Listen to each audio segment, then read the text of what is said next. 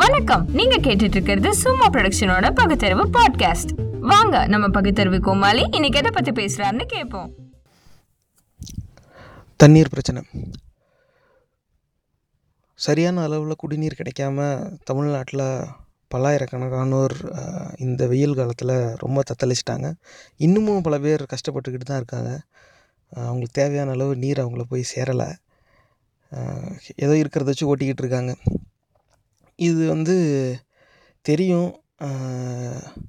மழை வரலை, மழை இல்லைன்னாக்கா இந்த மாதிரி தண்ணீர் தட்டுப்பாடு வரும் அப்படின்னு. ஆனால் மழை வரலை, தண்ணீர் விநியோகத்துக்கு தண்ணீர் இல்லை. இந்த சூழ்நிலையில் ஆட்சி செய்கிறவங்க நிஜமாகவே அவங்களுக்கு அறிவு இருந்துச்சுன்னா எப்படி தண்ணி கொண்டாந்து சேர்க்கலாங்கிற முயற்சியில் தான் ஈடுபடுவாங்க. அதை விட்டுட்டு இப்போ நம்மளை ஆட்சி செஞ்சுக்கிட்டு இருக்க கூட்டம் யாகம் வளர்த்துக்கிட்டு இருந்துச்சு. நான் கல்லை கட்டி புகை போட்டு நீ பாட்டுக்கு புரியாமல் புலம்புனாக்கா உடனே தண்ணி வந்துடுமா? புகை கண்ணில் ஏறி கண்ணீர் தான் வரும். ஆனால் இருந்தாலும் அதில் போய் நேரத்தை வீணாக்கிக்கிட்டு இருந்தாங்க. ஆனால் இன்னொரு பக்கம் செய்தியில் பார்த்திங்கன்னா, ஒரு செய்தியில் 158 கோடி சென்னையில் மட்டும் இந்த நீர் விநியோகத்துக்காக தனியாக ஒதுக்கீடு செய்யப்பட்டிருக்கு. அது உள்ளே படித்து பார்த்தா அந்த பட்ஜெட் லாரிக்கான டீசல் கணக்கு செலவுக்கும் இருக்குது அப்படின்னு போட்டிருக்கு. ஆக இவங்க கடைசி வரைக்கும் மக்கள் வசிக்கிற எல்லா இடத்தையும் குழாயால் இணைக்காமல் வச்சுருக்கிறதோட முக்கியமான நோக்கம் பல லாரிகள் இந்த ஆட்சி செய்கிற அதிகார வர்க்கத்தில் இருக்கிறவங்களோட பேரில் தான் இருக்குது. அந்த நீர் விநியோகத்துக்கு பயன்படுற லாரிகள் அது ஒரு தனி வியாபாரம். அந்த லாரிகளோட தேவை குறைஞ்சிடக்கூடாதுங்கிறதுக்காகவே மக்கள் வசிக்கிற எல்லா இடத்தையும் குழாயால் இணைக்காமையே வச்சுருக்காங்க. அப்படியே இணைச்சி வச்ச இடத்துலையும் இந்த நீர் தட்டுப்பாடு வருதுன்னு தெரிஞ்சதுமே அந்த வாட்டர் சப்ளை அளவையே குறைக்கிறான். 40% போல் குறைஞ்சிருச்சுன்னு ஒரு செய்தி ஒன்று வந்துச்சு. ஏன் அப்படி நீ குறைக்க வேண்டிய அவசியம்? குழாயால் இணைக்கப்பட்ட இடத்துக்கு நீர் போய்கிட்டே இருக்க வேண்டியது தானே. மற்ற இடத்துக்கு தானே நீ வேறு ஏற்பாடு செய்யணும். நீ அங்கேயும் நீர் போகிறத குறைக்கிற, மிச்ச இடத்துக்கும் லாரியும் போய் சேரலை. இது எல்லா இடத்துலையும் மக்களை பெரிய பிரச்சனையில் கொண்டு போய் விட்டுருச்சு.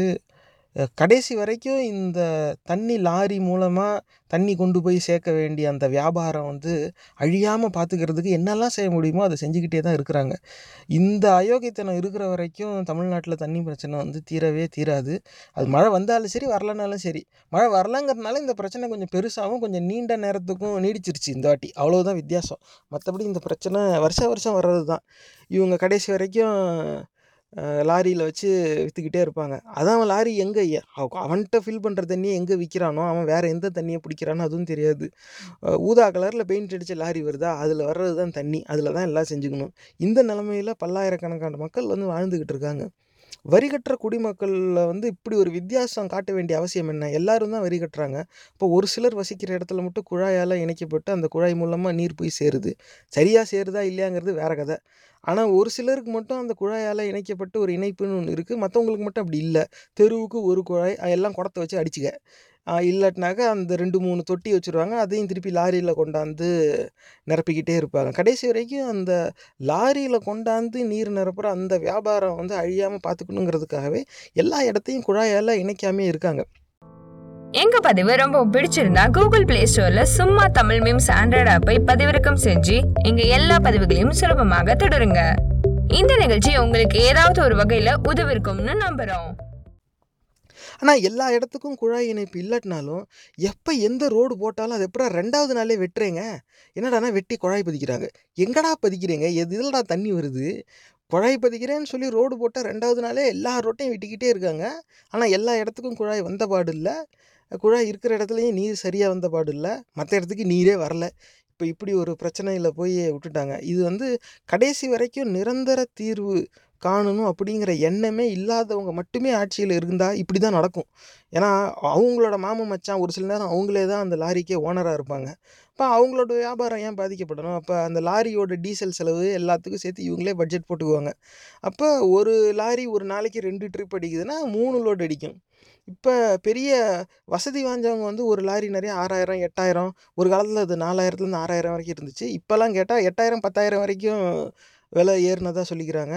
அதில் ஆன்லைன் புக்கிங்காக டிஜிட்டல் இந்தியா எங்கே வருது பாருங்கள். தனியாக ஆன்லைன் புக்கிங்காக அதுவும் புக் பண்ணினாலும் இல்லைங்கிற சூழ்நிலை போச்சு. இப்போ நீர் பிரச்சனை ஒரு சில பகுதிகள் வந்து தொடாமையே இருக்குது, பரவாயில்ல, சந்தோஷம்தான். ஆனால் அவங்களுக்கு வந்து தெரியாது நீர் பிரச்சனை யாரெல்லாம் தட்டுச்சோ அவங்கள கேட்டால் தான் தெரியும் அந்த வேதனை என்னன்னு. இது வந்து வருஷம் இதுமாதிரி ஆகிக்கிட்டே போகுது. கிளைமேட் சேஞ்சும் நம்ம வந்து பொய்ன்னு நிராகரிச்சிடவே முடியாது, உண்மை தான். அது எல்லாரையும் தான் பாதிக்குது. இப்போ நம்மளையும் பாதிக்க ஆரம்பிச்சிருச்சு.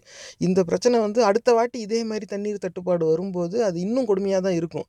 ஆனால் இந்த நிரந்தர தீர்வு என்ன அப்படிங்கிறத பற்றியே யாருமே பேசாமல் இருக்கிறது வந்து ஒரு ஒரு ஆபத்தான ஒரு சூழ்நிலை.